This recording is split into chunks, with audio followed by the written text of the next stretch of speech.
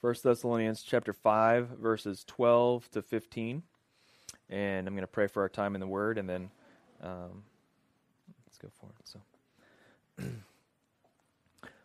God, we're thankful for all that you've done for us. We're thankful for this time you've given us to come and to worship you, to sing songs of praise to you, to declare your authority over this place and in our hearts.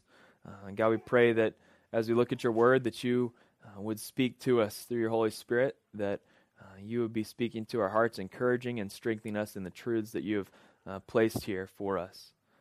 God, I pray that we would just be equipped today to serve you better, to serve you with hearts that are more full of love and affection that you've displayed to us even today.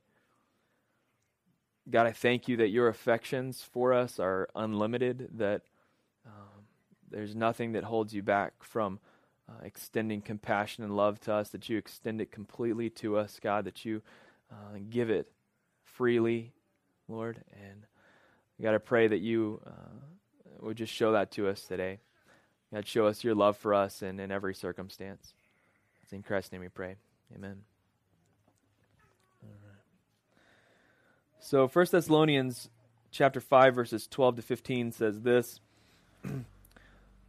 We ask you, brothers, to respect those who labor among you and are over you in the Lord and admonish you, and to esteem them very highly in love because of their work.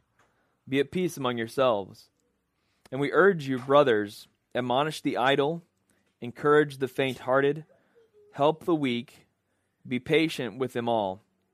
See that no one repays anyone evil for evil, but always seek to do good to one another and to everyone. The past few weeks we've been in 1 Thessalonians and been studying this letter that Paul has sent to the Thessalonian church. And he's done a number of things throughout his time. He's been thankful. He's declared his thankfulness for their faith and for God's work among them, the things that God is doing in and through them. They're a church that has faced persecution and faced authorities coming after them and coming to try and inhibit their work, but God has shown himself faithful to declare and extend his kingdom in Thessalonica. And so Paul is thankful for their faith that has been demonstrated throughout Macedonia. He also has told them during our time that he longs to see them. He's been hindered, actually, even by Satan for a couple of years to coming to see the Thessalonians. And so Paul declares his longing to see them, and the Thessalonians have also sent back their longing to see Paul through Timothy, who was sort of went between Paul and them for some communication. And Paul encourages the Thessalonians throughout this time to walk in holiness and to cling to the hope that is in Christ.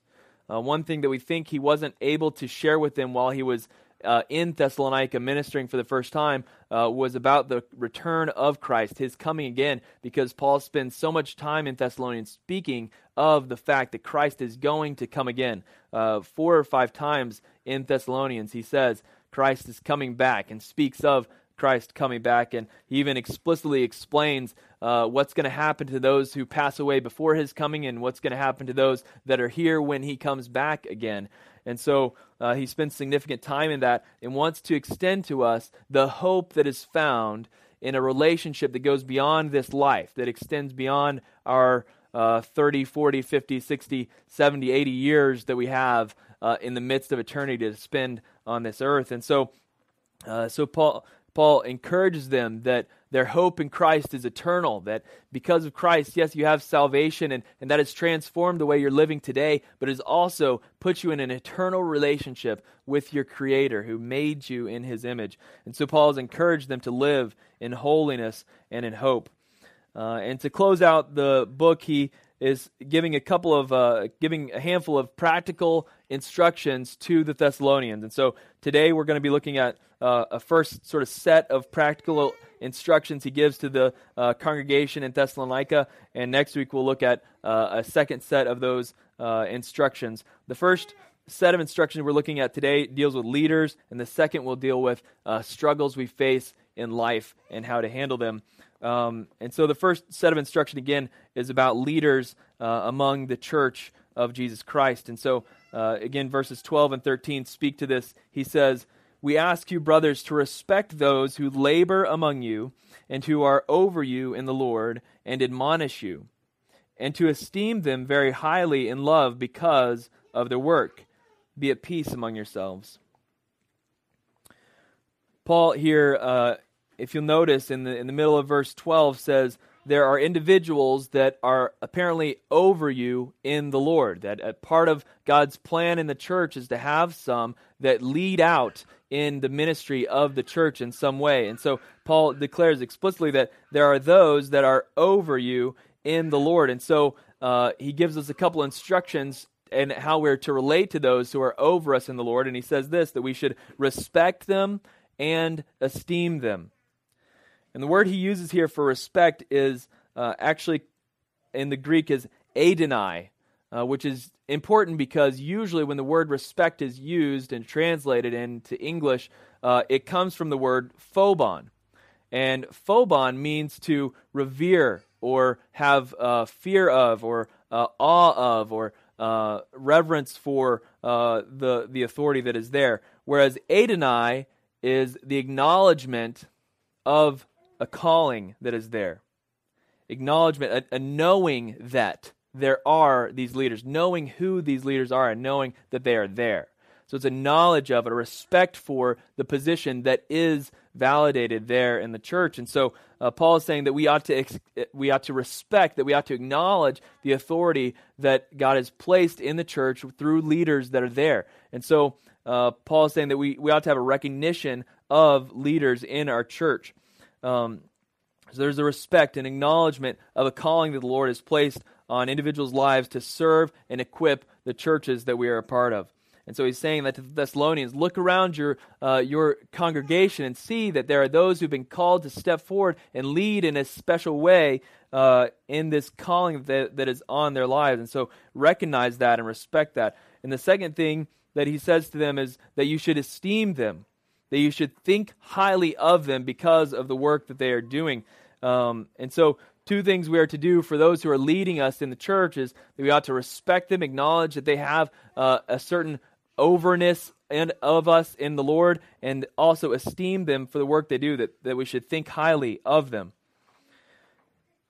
And so on one hand, there's a recognition of leadership within the church. On the other hand, there's an expectation that Paul gives of those who are leaders. And he puts it this way. He says, they're the ones who labor among you, and they're the ones who admonish you. And Paul says in verse 12, respect those who labor among you and who are over you in the Lord, and who admonish you in the Lord. To labor means what? To sit on the internet and find news stories and just kind of give a talk every once in a while? No, like to labor is to do work, to work hard at what you're called to accomplish, to put significant effort toward doing the work of the ministry. And so Paul says that we ought to respect and esteem those who are laboring among you for the kingdom, who are working hard to listen to and follow the Holy Spirit as He leads the congregation.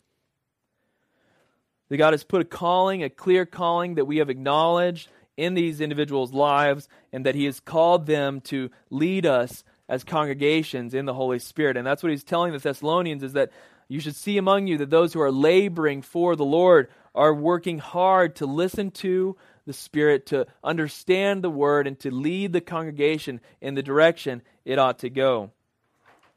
The second expectation we see of leaders is not only that they're working hard to understand where God is going and trying to follow His Holy Spirit, but they are also admonishing the congregation. That they are, as they listen to the Word of God, and the Word of God is given to them, and they understand it and study it and grow in it themselves, that they take what God has given and planted into them and admonish those around them with truth that might be difficult to hear. So he says the leaders among you are those who are going to say the things that are difficult to say, that are going to bring a word that is important for us to hear despite how difficult it is for us to hear. They admonish you in the Lord. They give correction with the Lord's leading and according to His word. So the expectation of leaders is that they labor among you, that they admonish you, and as a result, we as a congregation need to respect and esteem those who the Lord has placed over us in the church. This passage speaks to my understanding of leadership and as God has sort of formed what I think about pastors, quote, or ministers, or professional Christians, or whatever you want to call it, vocational believers. And as I've thought about this more, I really believe that that we should be careful about the titles that we give to each other. Jesus even is very clear that we ought to be careful about the titles that we give to leaders. And so as I've studied this out a little bit, I've come to know this, that one thing is true, that we are all priests. 1 Peter declares that we are a holy priesthood, that there is no difference in righteousness between a, quote, layman and a vocational minister, that we are all righteous before God. And yet Paul here clearly says that there is some sort of overness that people have over one another in the Lord, that God has called people to lead in some capacity, in some way. And so when I think about being a priest, I think about, what does the priest do? Well, he offers worship and sacrifices at the temple, right? In the Old Testament, that was the framework for a priest. He would go to the temple, he would take the sacrifices people brought, he would offer them at the temple, he would take care of the temple, keep it holy and pure. So that was his job. And for the priest, there was also individuals called temple servants. And we see this in Ezra as well as Nehemiah and 2 Chronicles, that these temple servants were there to do the menial tasks of upkeeping the temple and preparing the priest and equipping the priest to do the job that they were called to do and accomplish. And so my framework for understanding leadership has come sort of from that, in that that pastors or vocational ministers aren't to be equated with priests of the Old Testament, but rather with temple servants. Because the truth is that we are all priests in Christ Jesus, that He has formed us as a royal priesthood, that we are all priests and holy before God and are to be ministering at His temple. His temple is not a physical place anymore. It's our spirit. It's within us. It lives within us. And so we are priests, and we're working in this temple that God has given us to worship Him with. And so who are the pastors to be equated with? Not the priests, where it's typically equated, but rather with the temple servants who are there to equip the priest to do their job in ministering at the temple. You see, we're all called to ministry. 2 Corinthians 5:16-21 empowers us, gives us this ministry that we are called to. He says, Paul says this in 2 Corinthians, "Therefore, if anyone is in Christ, he is a new creation. The old has passed away, and behold, the new has come. All this is from God, who through Christ reconciled us to Himself and gave us the ministry of reconciliation." That is, in Christ, God was reconciling the world to Himself, not counting their trespasses against them, and entrusting to us the message of reconciliation. Therefore, we are ambassadors for Christ, God making His appeal through us. We implore you on behalf of Christ to be reconciled to God. So who are the ministers? Well, we all are. We are all called to a ministry of reconciliation, a ministry declaring that we ought to be reconciled unto God. And so a minister, a leader in the church isn't something different than a congregant. No, they're just leading out in it. So instead of calling him pastor or giving him a title that somehow exalts that individual over and against the others, we ought to consider them leaders in the ministry that we're doing. So that's why in our church, my title, so to speak, is lead minister. So I lead us in accomplishing the ministry that we are all called to. In the same way, we have lead worshipers that come in. Brandon's come in to lead worship for us today, and he is leading us in worship. Are we all not worshipers? Yeah, we are all called to worship God. We're all called to sing songs unto Him and declare His truth over our lives and over this place and over the situations and circumstances that we're facing. But Brandon was leading us in worship, so he's a lead worshiper. He's not a special pastor set apart in some way and more holy than anybody else. No, he's just leading us in worship. Another priest leading us in worship. And so Colossians 3:16 says, "Let the word of Christ dwell in you richly, teaching and admonishing one another in all wisdom, singing psalms and hymns and spiritual songs with thankfulness in your heart." And then Hebrews 13:15, "Through him let us continually offer a sacrifice of praise to God, that is the fruit of lips that acknowledge his name."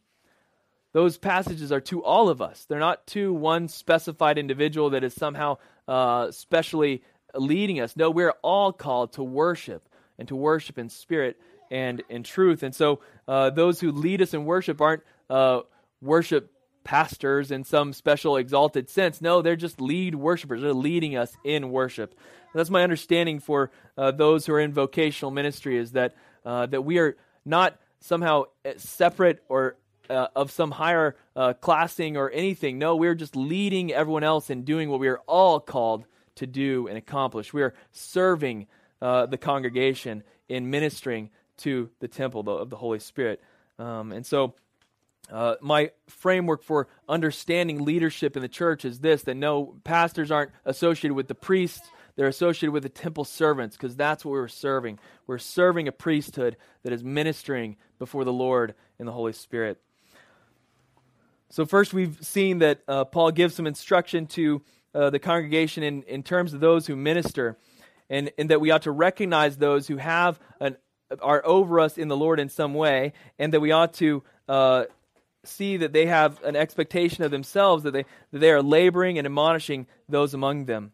And that we also should recognize that all of us are called to the ministry of reconciliation. We are all called to worshiping. We're all called to be making disciples in this world. And so we see that this is the call Paul speaks of as he instructs us about how to view ministers in the church. The second set of instruction that Paul gives us is about the life struggles that we all face. And he speaks about four things, really, that we all struggle with in some capacity throughout our lives. He talks about these four things: our struggle with work, our struggle with salvation, our struggle with self-control, and our struggle with evil. First, in verses 14 and 15, this is where he speaks of these things. He says, "And we urge you, brothers, admonish the idle, encourage the faint-hearted, help the weak, and be patient with them all. See that no one repays anyone evil for evil, but always seeks to do good to one another and to everyone." So first we see that there's a struggle that we have with work, and that our call is to do this. He says, verse 14 again, admonish the idle. To speak to those who are idle in an important way, to say that there's more that you are called to in life than just being idle. There's a purpose in the work that God has given us to accomplish. It is not vain to go about work that God has given you to do with your hands. Paul says earlier in 1 Thessalonians that we ought not to be dependent upon anyone. 1 Thessalonians chapter 4, verse 12 says this, 10 to 12, he says, "We urge you, brothers, to do this more and more, and to aspire to live quietly and mind your own affairs, to work with your hands as we instructed you, so that you may walk properly before outsiders and be dependent upon no one." Paul is calling us to, as much as we are able, remove ourselves from being dependent upon other individuals, those outside the church especially.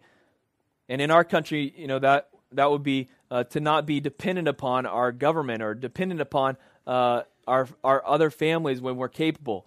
To see that we are capable of earning a living for ourselves and providing for ourselves, and not be dependent on anyone as much as we are able. 1 Timothy chapter 5, verse 8 speaks to this a little more. He says this, "But if anyone does not provide for his relatives, and especially for members of his household, he is denied the faith and is worse than an unbeliever." The call from Paul to Timothy is saying, listen, if God is giving you an ability to earn a living that covers your expenses, then you ought to do that. And if you shirk that responsibility, if you put it aside and say, no, I'm just not going to do it, God is saying that if you're not providing for yourself and your relatives and the household that you are over, then you've denied the faith and that you're worse than an unbeliever in some way. So Paul's instruction there is plain and clear. We ought to steward what God has given us, whether it's our talent, our treasure, or our time, that we use it to not be dependent upon others. And finally, he says that we ought to work as though we're working for the Lord. Colossians chapter 3, verses 17, 23, and 24 says this, in whatever you do, in word or deed, do everything in the name of the Lord Jesus, giving thanks to God the Father through him. Whatever you do, work heartily, as for the Lord and not for men, knowing that from the Lord you will receive the inheritance as your reward. You are serving the Lord Christ. So regardless of what system or job or profession that you're in, you're not working for men if God has given you that work to do. You're working for the Lord. So you shouldn't be worried about the system that we're connected to and its brokenness. You should be worried about what God has called you to accomplish within that system. What you have been called to do in that system. And it may be as simple as earning a living for yourself and supporting yourself. It may be as simple as that.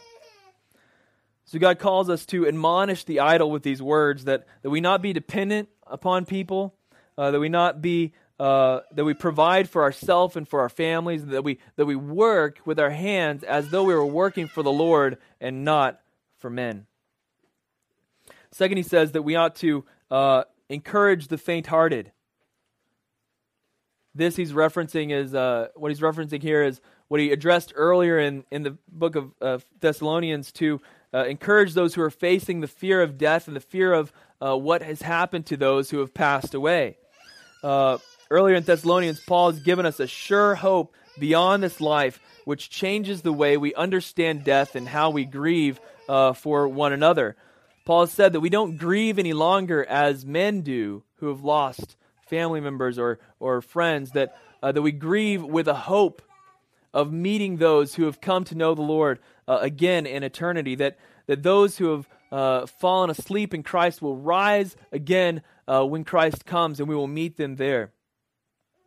So he encourages us who are faint-hearted, who are worried about what is ahead, that we should be strong in the hope that Christ has given us because of the reconciliation we have through him. So he says to encourage the faint-hearted for those who are facing fear and death. Next, he says that they ought to help the weak. And here he's speaking of those who are struggling with self-control, that our self-control is a symptom of misunderstanding who God is and who we are in light of him. That we, in not having self-control, are being led away by our own desires, as James 4, 7, and 8 says, that we ought not think that we are being tempted by God, because God doesn't tempt anyone, but rather, when tempted, we are dragged away and enticed by our own selfish desires. And so he says, help those who are weak, who are falling into these traps of self-control, issues with self-control. And how do we help them? We help them by reminding them and reminding each other that who God is, of his holiness, of his righteousness, of his love for us, and reminding ourselves and reminding one another of who we are because of Christ. That because of Christ, we are now the righteousness of God, and we stand in his perfection and holiness. And so the things that we used to struggle, we no longer need to struggle with because of what Christ has accomplished for us on the cross. Finally, Paul tells us that we ought to, in these three things, be patient with all. The fact is, when we're doing okay in these areas, it's difficult to be patient with those who are struggling in these areas. But the fact is, we need to have the humility and understanding to realize that we once struggled with these areas as well, if we're not now, and we need to have patience in dealing with each other. We ought to extend patience to those who are struggling with being idle. We ought to have patience with those who are struggling with their salvation. We ought to have patience with those who are struggling with self-control. We have to have patience in extending God's mercy because God is a God who is patient with us. And finally, Paul's last struggle that he deals with here is that we ought to struggle with evil. Paul says in verse 15, "See that no one repays anyone evil for evil, but always seeks to do good to one another and to everyone." The call on our lives as Christians is no longer to fight evil with more evil, to compound evil by doing bad to one another, by seeking revenge. No, Christ's call on us is to love those who we would normally call our enemies. And so there's something greater there that is that God is calling us to. And in Ephesians, Paul speaks of our struggle not being against flesh and blood, but rather against the principalities of the air. And so our struggle with evil as we encounter it is not with flesh and blood, but rather with the strongholds in people's lives that are holding them back from what God has for them. And so as we encounter evil and we encounter difficulty with individuals, we ought not repay people with evil, but rather extend good to all. Paul says, instead of repaying evil for evil, we ought to seek to do good to one another and to everyone. Our call is not to gain revenge over one another, but rather to seek the good in every situation.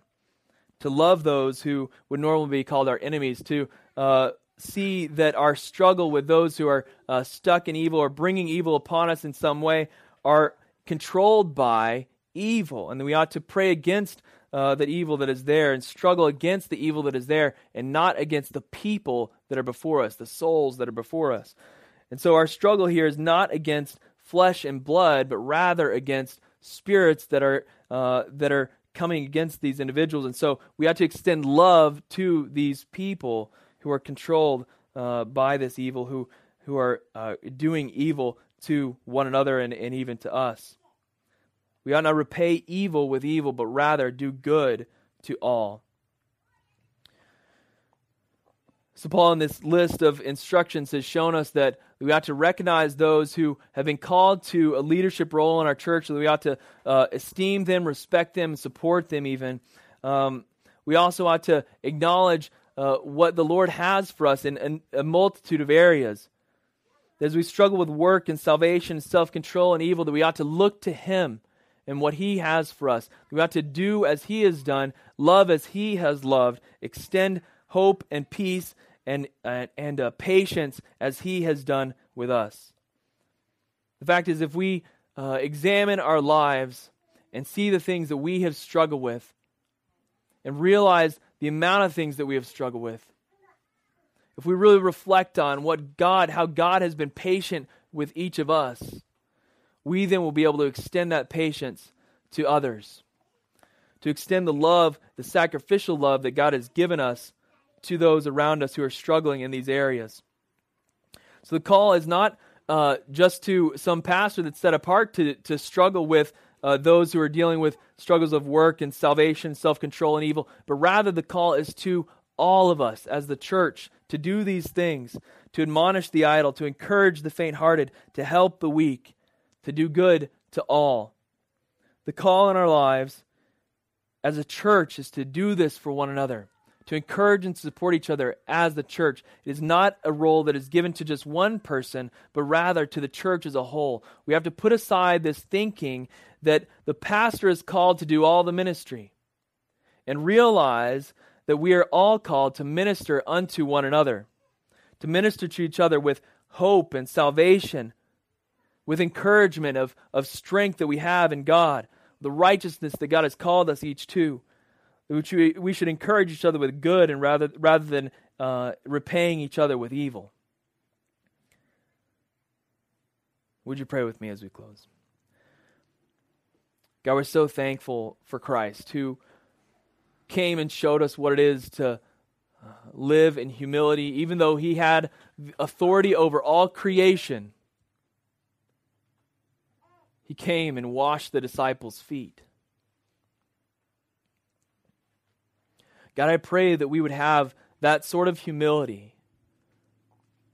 And that it wouldn't be a role that we just assign to professional ministers, vocational ministers, but rather that we would each be challenged to encourage the faint-hearted, admonish the idle, help the weak, extend good to those who have brought evil.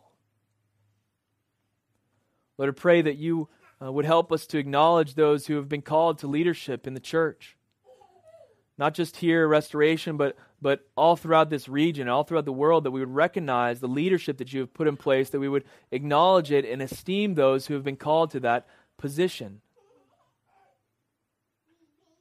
That we wouldn't exalt them higher than they are, but that we would respect the calling that is on their lives. And that we would hold them to the standard that they've been called to labor diligently in seeking the Holy Spirit and His will for the church,